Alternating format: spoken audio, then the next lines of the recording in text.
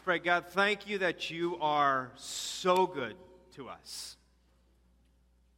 God, I pray for those maybe in here today who are not quite feeling that way. I pray that when they leave this place, they will know more about you and your incredible love, and they may also join in to be able to say those words, you are good. You are good. Lord, thank you for your faithfulness. Thank you for even now how you're going to teach us about your goodness to us. And it's in the name of Jesus we pray. Amen. Amen. Amen. All right, you may have a seat. Welcome to First Baptist. Great to have you here. My name is Pastor Brad, senior pastor here at First Baptist.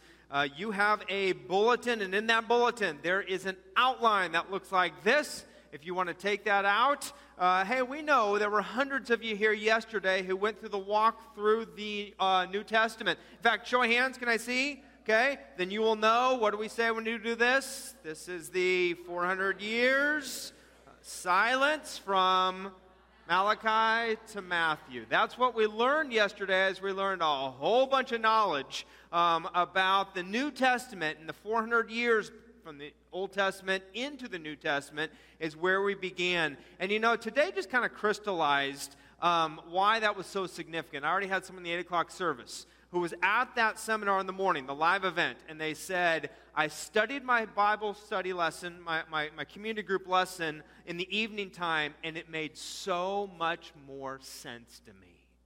That's exactly why we want you to do those types of things like the live event. It's exactly why we want you to be involved in our community groups so that you can see how God speaks to us, how He moves, how He gives us wisdom and insight into what we are to know about Him. And that's what we've been going over in this series called Beliefs.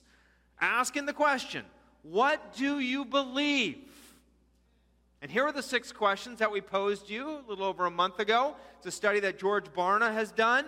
Found out not many in America believed all these things all the way through 1 through 6. In fact, not many Christians believed 1 through 6. As I've been sharing with you, only 1 in 5 born-again believers believe all 6 of these things. And so we've just kind of been working our way through it. And today we are talking about number 6. God is the all-knowing, all-powerful creator of the world who still rules the universe today. And as we posed that before you a couple of weeks ago, we said, is that true or is that false? And today, you probably have more of those questions, as many of us do. But we see the things on the news. We see the calamities and the natural disasters. If He is all-powerful, why does He allow things like Hurricane Harvey and Hurricane Irma, those hurricanes, to slam into the coast there in Texas and in Florida, to cause a lot of life to be displaced and even death in the midst of that? If He's still ruling the universe, wouldn't He want to stop the earthquake like it happened last week in Mexico? Wouldn't He want to stop some of the fires that have been taking place here in California and burning up the land and causing pollution in the air and displacing families? Wouldn't He want to stop and not have the terrorist attacks happen in England like we experienced just a few days ago? We've been going through a lot here in the news, and obviously the natural disasters that have taken place in the last few weeks. And it causes a lot of people to bring up this question. Is God really all-knowing? Is He really all-powerful? Is He still in charge? Can He still rule the universe? Does He still stop and allow things to happen as they have been taking place? And if you don't personally struggle with this, then good. You've come to your answer and your theology. You believe that. But can you articulate that? That's the other question we have here. Are you able to take that to somebody who maybe does struggle with that? Are you maybe able to share what you believe with someone else who might ask the question? Maybe in a supermarket line, maybe out to coffee, maybe a friend, maybe a neighbor. Is God still in charge today? Well, as we look at this and we look for answers, let me give you a couple thoughts just as presuppositions to walking into this answer to this question. One is that I believe, and our church believes, that this is God's Word and His truth is to be followed. This is God's Word given to us perfectly that has all that we need to know. And so we look to God's Word to teach us, to show us, to train us, and in even regards to these kind of areas, we look for answers from God's Word. Secondly, though, I have to say this. The Bible was not written to answer every scientific, empirical kind of question that we have in 2017.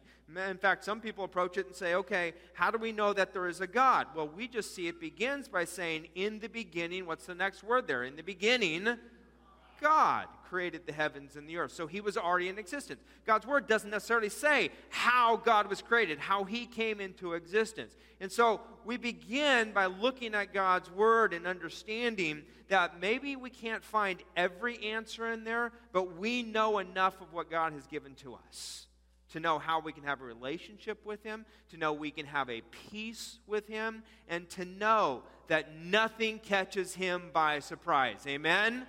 Amen. Nothing catches Him by surprise. In fact, the Bible definitely even says that the occurrences that we have seen over the last few weeks, and the hurricanes and the natural disasters and the earthquakes and fires, that they're going to happen. In fact, if you have a Bible, turn to the book of Luke, Luke chapter 21. If you don't have a Bible, you can certainly pull one out from the chair or upstairs from the pews in front of you. It's on your outline as well. We'll put it up on the screen. If you're here today and you don't have a Bible, we invite you to pick one up on your way out at our Next Step Center. Just say, hey, I'm just wanting to get a Bible, and they'll give you one. No questions asked. Just ask, read it, bring it back. Read it, bring it back. And then when you're ready to get another one that maybe has a little bit more training and notes and thoughts, we can help you take that next step as well. But in Luke chapter 21, it says this. These are words of Jesus. He says, there will be signs in the sun, moon, stars, and on the earth distress of nations in perplexity because of the roaring of the sea and the waves. People fainting with fear and with foreboding of what is coming on the world. Natural disasters, yeah, they're going to come. They may surprise us, but they don't surprise God. Jesus here 2,000 years ago was talking about this and saying these kinds of things are going to happen. And what God's Word actually says is that when we see those kind of occurrences happening and happening even closer together, it's kind of like the birthing pangs that come about, that we know a delivery is going to happen soon. What it says in verse 27, go a little further. It says, and then they will see the Son of Man coming in a cloud with power and great glory. Now when these things begin to take place, straighten up, raise your heads, because your redemption is drawing near. The day when the Lord comes back is coming near. These are things that are going to happen. Jesus says, stand up, take notice, lift up prayer, lift up hope, lift up your heart to know God is above all of these storms that take place. God's above it all. Let me say it this way. Natural disasters, calamities, destruction, evil, those things are going to continue to happen until the day you die or the Lord comes back. One or the other. For whatever happens first in your lifetime or in my lifetime. So our challenge is not to get frightened by the crisis, but to know that God is walking through it with us. Because those things are going to happen. But we have to remember and to realize God is walking through those things with us. And the more you stare at the problem, the bigger it will grow. But the more you lift up, as Jesus says, lift up your eyes, lift them up, look to God. The more you look to God, the quicker the problem is reduced to its proper size, and the bigger your God grows. In fact, some of you, and I know because I've gotten phone calls, and even some of you saying, hey, can you pray with me because this is looking strong. Some of you go home at night and you watch those hurricanes, you watch the news, and then you watch it again. Then you watch it again. And then you watch it, and then you start getting a little frightened, don't you? Like the end of the world, it's here, it's coming. And when you do that, it's like, if this was the problem, or if this was the news story of the day, it gets so big in your mind you can't see anything else. For some of you, the most spiritual thing you can do is turn that off and start praying. Not to have to continue to worry about all that. When we look at those kinds of things over and over and over and over again, we soon forget how big our God is to know He's in control of that. He knows what's going on. It's not catching Him by surprise. And so to turn that off and to say, God, I'm turning to You. I'm praying to You. I'm giving that over to You. I'm praying for the people who are affected by that. In fact, the psalmist reminds us of that. Look at this verse out of Psalm 121. In fact, would you read it with me? Read this with me. Go. I lift up my eyes to the hills. From where does my help come? My help comes from the Lord, who made heaven and earth. You see what he does there? He says, I lift my eyes up. My help comes from the maker of the heavens and the earth. Don't meditate on the mess. Meditate on the maker. He is still in control. Still in control. In fact, you know what's interesting in today's age, 2017? There was an article recently in the Washington Post. Here's what it says. It said, anxiety, understand this, anxiety has replaced depression as the most common mental health concern for American college students. Anxiety now over depression. And it drew in reference to the anxiety that they feel over what's going on in North Korea, what's going on with wildfires, earthquakes, and hurricanes. And here's what the article said. It said, fear is in the water these days, spread with a new and viral efficiency on social media into everyone's home and everyone's pockets at all hours every day. It just keeps coming. And whether it's on the television, whether it's on the computer screen, whether it's on your tablet, whether it's right there on your phone, it just keeps coming and coming and coming and coming.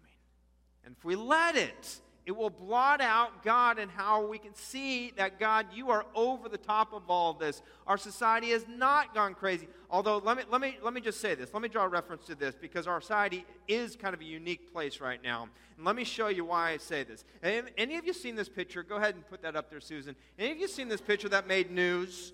Okay. It made news this last week, but it was a story all the way back from 2011. This is a 7-year-old crested macaque.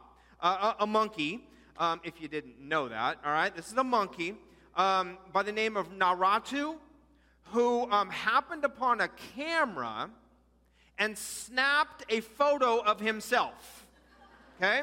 So this is a monkey selfie is really what it is. And he grabbed the camera from a wildlife photographer by the name of David Slater, who was on assignment in Indonesia. All right, so you got the selfie here, 2011. Well, this selfie is now known as the most litigious selfie in the history of mankind, and I'll tell you why. The picture made this little monkey an internet celebrity, and so and this is a group of people, the People for the Ethical Treatment of Animals got together and decided, you know what? This monkey really deserves the credit for taking the picture, not the photographer who took the picture. This monkey really deserves any finances that have been made, and so they sued the photographer whose camera it was pulled from. They sued him. They sued Mr. Slater, claiming that the monkey owned the rights to his selfie.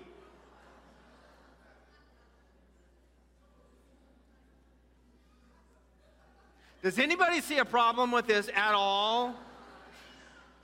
You know what happened in our day and age? You know what happened? The monkey won. Yeah, absolutely he did. Yes, then there was an agreement that was made. 25% of all of Mr. Slater's, the original photographer's, proceeds would go to help wildlife, that would help in the day and the age of Naratu and his habitat in Indonesia and those kinds of things. But literally, the monkey won the lawsuit against the photographer. That's what kind of society we live in today. Any wonder anxiety replaced depression now, right? right? Well, I'll tell you what other craziness is going on. And you just open up a news feed or a newspaper, whatever it may be. But, God's word says that he has created us male and female. Young boy, young girl, we're born that way. But our society has it so mixed up where we say, if you don't feel like a boy today, you can become a girl. Now, I'm surprised we haven't had one yet where if you don't feel like a boy today, you can become a monkey. But one of those days is probably coming soon. But why we put those decisions in the hands of 12-year-olds is unheard of.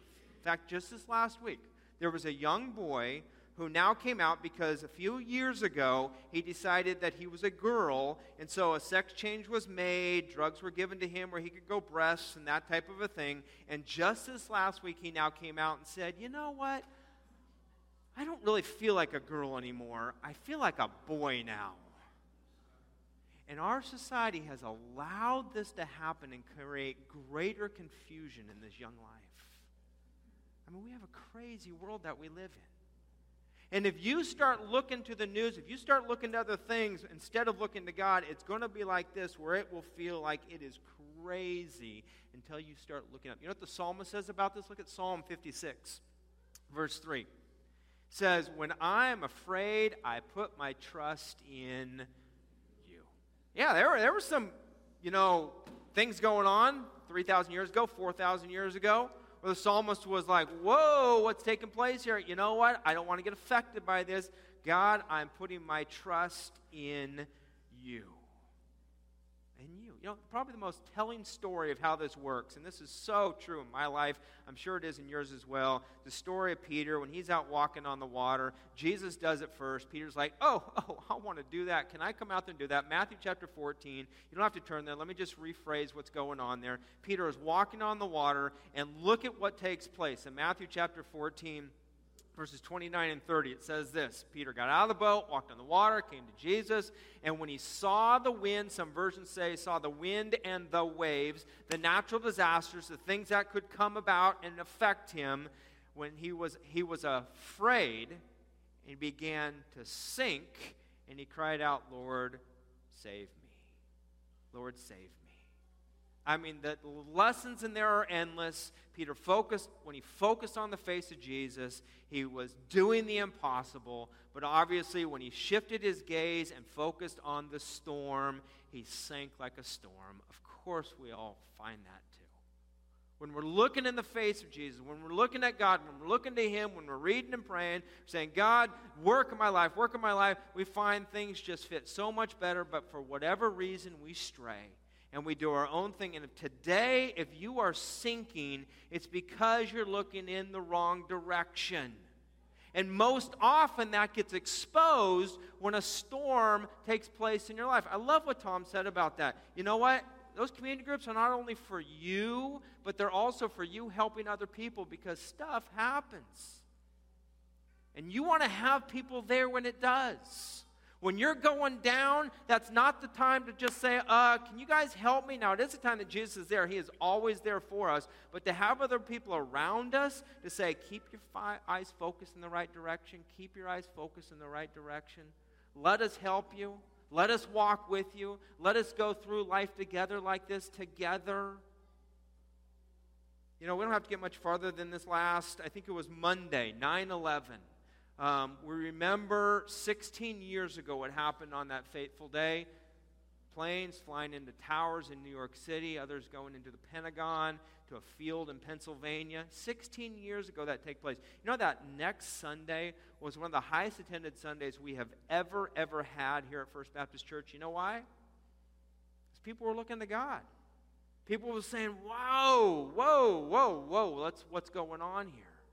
My challenge to all of you is to say, let's not wait till that takes place. Let's not wait till those occurrences happen. Don't wait till the storms of life hit. Be prepared before that.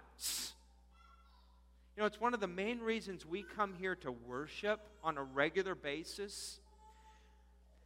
Because when we worship, we don't focus our eyes this way. We focus it that way.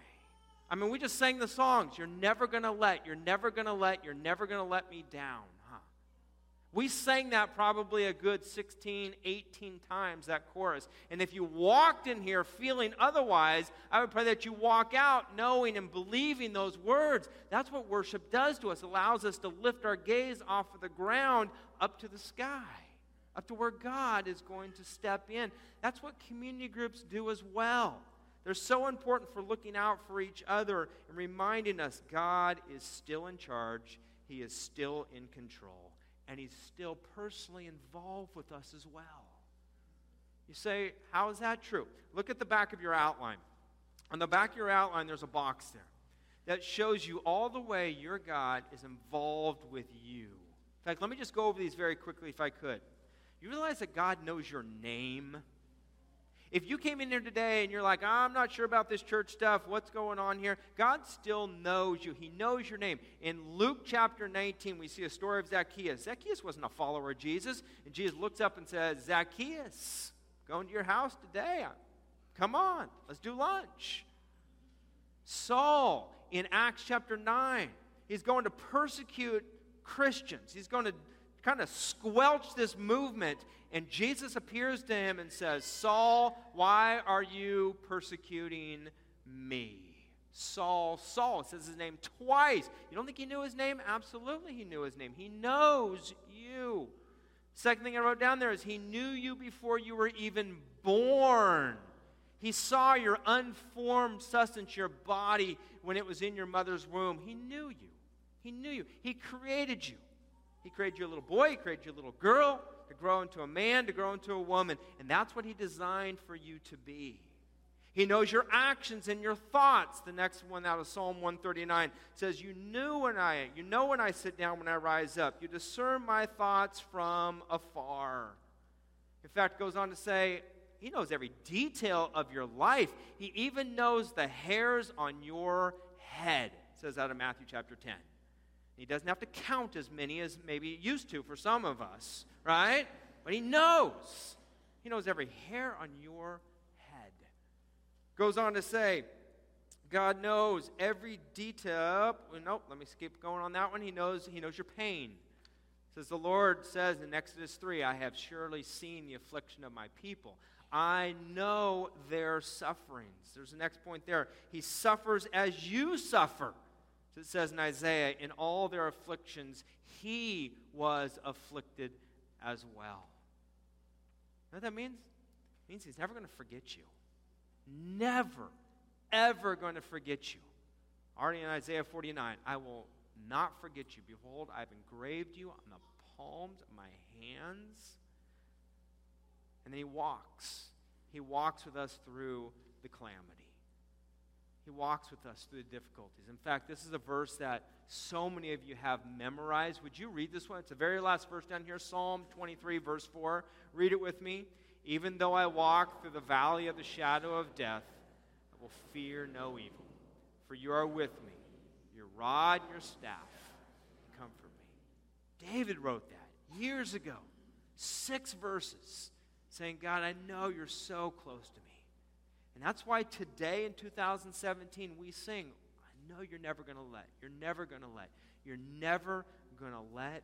me down. You know, a couple of weeks ago I was watching some of the news that was going on, the flooding that was taking place in Texas, and I heard a quote from a family who was really going through it. I think they had lost most everything. Their home was flooded, but they were working with some other people, and so they were interviewed by a newsman who came out and was asking questions of what was taking place. And there was a quote that he gave about some of the struggles that they were going through and understanding what had happened in the midst of this. And here's what the man said. He answered the newscaster who asked him the question about what was going on. He said this. He says, as long as I know the who, I can endure the what without having to know the why. Let me say that again. As long as I know the who, that's God, I can endure the what without having to know the why. Because honestly, we don't always know. The Bible doesn't tell us why things always happen like that. But it does tell us that we still can know who is in control. And that comes through Scripture. That comes from different stories. You go to the book of Job. And in Job, we see that setup where Job loses most everything. Loses his family, loses riches, loses crops, loses even some of his physicalness, his boils on his body. And you know what Job says in the midst of that? Didn't necessarily understand why. He said, though he slay me, talking about God, though it feels like he is just putting this upon me, I will hope in him. I will still place my trust in God.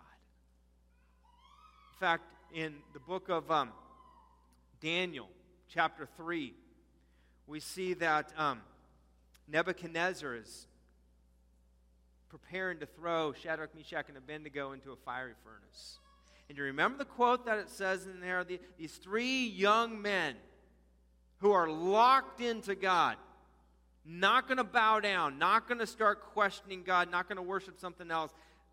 Nebuchadnezzar says, well, I'm going to throw you in a furnace. They say, okay, that's maybe what you want to do, but our God, who is able to deliver us from the fiery furnace, he's going to deliver us out of your hand, king. And then here's the next key part of this. This is what this is the hinge upon what this verse turns the story. It says, but if not, if you so choose not to save us, God, if it doesn't happen the way that we hope it might happen, but if not, be it known to you, King, that we will still serve our God. We will not serve your gods. We will not worship your golden image that you have set up. We will still serve our God. And some of you today might be going through some temptation. Some of you today might feel like, it'd just be easier just to give in to the way the world does it, just to go along. Draw upon some of that faith. And those heroes of the faith like Job, like these young boys who are in a foreign culture who said, no, we know our God is still there. We know our God is all-knowing. We know our God is all-powerful. We know he still rules the universe today. We know he's in charge. We know he's in control. I think about the psalmist who writes about when the Israelites came out of Egypt, crossing the Red Sea. He says this in Psalm 77, verse 19, your way was through the sea, your path through the great waters, yet your footprints were unseen. We didn't always know where you were going. We couldn't always track it. We just followed. One of the greatest chapters in the Bible is Romans chapter 8. If you flip over to Romans chapter 8, let me just camp in Romans 8 for just a bit before we end the message. One day I want to do a whole series on Romans chapter 8. It is just a phenomenal chapter. If there's one chapter, in fact, my wife and I a few years ago, we memorized Romans chapter 8. It's a phenomenal chapter. In Romans chapter 8, we again see this imagery of a suffering world that we live in, the devastation, the effects of sin, what has happened to the world and to us. And it draws the comparison of it being in those childbirth type of pangs that are taking place. Look what it says in Romans chapter 8, verse 22. It says, for we know that the whole creation has been groaning together in the pains of childbirth until now. I mean, the earth, the world senses it and feels it, what happened at the fall and sin in the life. It says, not only, this in verse 23, not only the creation, but we ourselves who have the first fruits of the Spirit groan inwardly as we wait eagerly for adoptions as sons, the redemption of our bodies. Yeah, we are in it. We go through it. There's stuff that happens that we don't fully understand.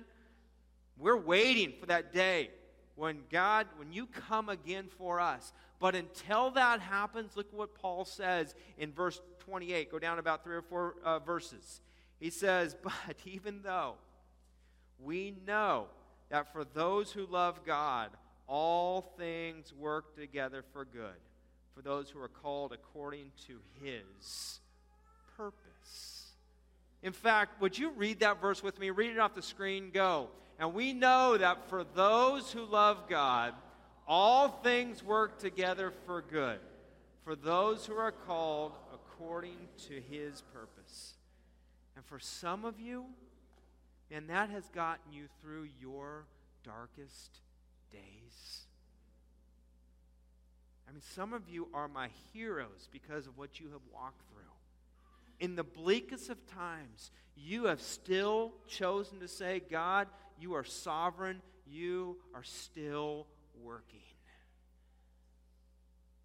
And at the end of this chapter, there are 5 little verses here that give us such great theology of what we can know. When we ever doubt, is God all-powerful? Is He all-knowing? Is He still in charge? Is He still ruling the universe today? Look at what it says in Romans 8:35. It says, man, you can still expect suffering. Suffering is going to take place. It says, who is ever, though, going to separate us from the love of Christ? Shall tribulation or distress or persecution or famine or nakedness or danger or sword? He even goes a little further and says, you know what? You might even suffer for your faith. What, God? Aren't we in line with you? When we believe, shouldn't we not have all those things happen? He says, nah, you're in the world. The world's got a whole lot of sin going on. The world's got a whole lot of junk taking place. Yep, you're still in it. He goes on to say in verse 37, no, back it up one there, Susan. In verse 36, he says, as it is written, for your sake, we are all being killed all day long. We are regarded as sheep to be slaughtered. That's how it will happen. And we see that happen around the world. In the last decade, it has happened to many, many Christians overseas. Not yet as much here, though. But one day. The first century Christians were going through it. And so here's what they had to hold on to. And as this letter was written to a group of people in the city of Rome, you know they were just eating this up because they were experiencing it. And look at what Paul writes to them in verse 37. He says, your victory now. Know where your victory comes. It's in Christ. He says, no, in all these things we are more than conquerors through Him who loved us. You know what that Greek word there? It's a word called super conquer, uber conquerors. You are more than conquerors through what Christ has done for you. And so what he challenges them to do in verse 38 and 39 is he says, now you celebrate God's unconditional love for you, for I am sure, I am convinced that neither death nor life, nor angels nor rulers, nor things present, nor things to come, nor powers, nor height, nor depth, nor if you don't get it by now, he says, nor anything else. And anything else includes what you are going through today. Anything else includes any hurricane that affects this country, any earthquake that might hit us, any terrorist attack that might come our way, any World War III that might begin. Anything else, he says, nothing will be able to separate us from the love of God that is in who? Christ Jesus, our Lord. There it is. Christ Jesus, our Lord. You know through Him, of God's incredible love for you. You know, the New York Times ran an article not long ago sharing about how Christians have really beat the government to helping the hurricane victims. How the Christians, and you, church, do you realize how you're responsible for somewhere around $12,000, $13,000, $15,000 of aid going to Hurricane Harvey and Hurricane Irma because of what you have stepped up and done. And Christians have stepped up and given money. Christians have stepped up in churches and made a difference. Christians are even beating the government to do some of these kinds of things. And there was a story about a man in by the name of Rabbi Michael Vowell, who was a Messianic Jew. That means now he knows Jesus and trusts him as the Messiah for his life. And he began to notice how Christians were serving one another. And there was a news article about him and asked him about his faith. And he said, you know what? My theology is that if I can see God moving through people, neighbors helping neighbors, I can shelve the bigger question of why maybe this is happening. He says that there are still people caring for each other, to me, is evidence that God is still moving in the world. Now I look at that and I say, okay, my theology is perhaps a little different in that. I already have a faith and a proof that God has given me through Scripture, but I get his point, and I see how God does that. that for some of us here today, you are the only Jesus people are seeing. You are the only movement of God that people see in their lives. And so whether it's pausing to pray with someone, whether it's lending a kind act, whether it's a meal that you share when someone's going through a transition in life or a difficult time, maybe a death, maybe a birth of a child, whether it's sitting on someone's couch in one of our community groups and saying, boy, what you're going through is tough. I don't have a lot of answers for that, but I will pray for you. That makes a difference. And it's in some of those dark times when we walk through the valleys, when maybe we do in our own private lives say, God, are you still real? Are you still all-powerful? Are you still all-knowing? Do you still rule the universe today? That some of our faith together can say yes.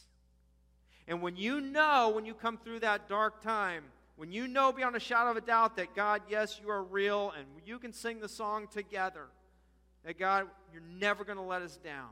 You're never going to let us down. You are good, you are good, you are never going to let us down. I pray that some of your faith can rub off on others, and that you can help others through those dark times. And in the good times, celebrate. High-five one another and say, God, we know you're great, but when those dark time comes, to remind each other that we are more than conquerors through Christ who saved us. And so the challenge I want to give to you is, will you be that body in this city today? A city that needs to know Jesus as Lord and Savior. Will you be that body even in amongst our church? Would you help one another? Would you care for one another? Would you point one another beyond just the stories of the day and the calamities of the day? Would you point people above and say, but see and look how God is still moving? I pray you'll take up that challenge and that you will live out your belief. Amen? Let's pray. Let's pray. God, thank you for what your word says to us. Thank you for the truth of it. Thank you for your calling upon each and every one of our lives. Thank you for what that means for us. God, I thank you that you are so good. You're never going to let us down. And God, in those moments when maybe we feel that, we can be lifted up in worship. We can be lifted up in praise. We can look beyond the mess of this world and look to the Maker to say, you are in charge. You are in control. Folks, if you're here today and maybe you've been walking through a difficult situation, maybe you've been walking through a tough time in your life, maybe today's the day where you say, God, I never realized how much love you had for me. I never realized how good you truly are and how much you've known me, and you're just waiting for me to know you.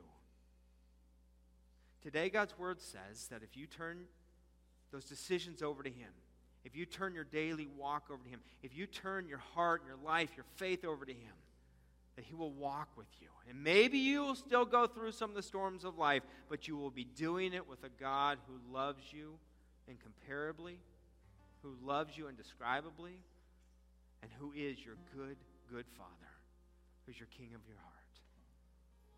And so today is your day. Just to say those words, yes, Jesus. Yes, Jesus. Today, I invite you into my life. And if you can just say those words just with me in your own heart, in your own mind, yes, Jesus. And today is your day that you've turned your life to Him. And we encourage you to walk in that faith. I encourage you to come talk to me after the service. I'd love to pray with you. I encourage you to sign up for one of our community groups and get involved. That's what we do together as we point people towards you, towards God. God, thank you for what your word means to us. Thank you for the teaching that it gives to us. Lord, we now want to leave this place and live this out. Our belief is in you. You are so good to us. And it's in the name of Jesus that we now pray and worship together. In Jesus' name.